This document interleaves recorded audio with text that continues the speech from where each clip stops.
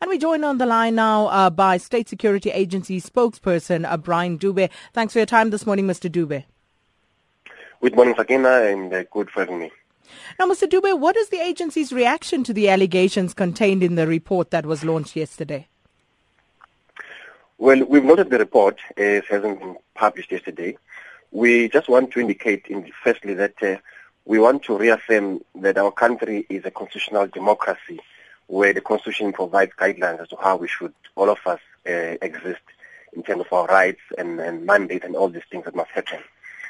With regards to these allegations, we want to indicate that indeed we do have records in this country in terms of people that believe they have been wronged, their rights have been violated in one way or the other by the intelligence community. We do have an office that is charged by law to investigate all these concerns. We would expect that the rights to know and the activists referred to would then come forward, lay their complaints to the office of the IG, provide the evidence which they have, so that the office then can independently probe these allegations to determine exactly what would have happened in this regard. But will the agency be taking any action regarding these allegations?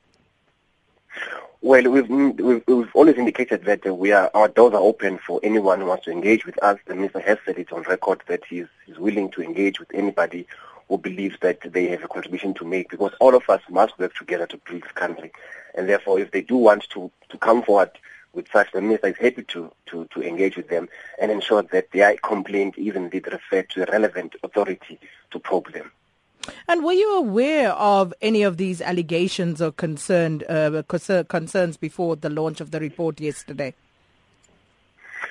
Well, we would hear stories here and there, and even at that point, would always indicate that please people are welcome to come forward so that these can be indeed probed, because we believe, all of us, that because we have a rule of law, all of us must work according to the law, and if anybody therefore feels wronged, we believe it is important for the law to take its course for issues to be probed accordingly, because we can't live in a society where we propagate all kinds of things or we push rumors that are unfounded. It is important that we probe these things, determine what exactly would have happened, because all of us must work according to the law.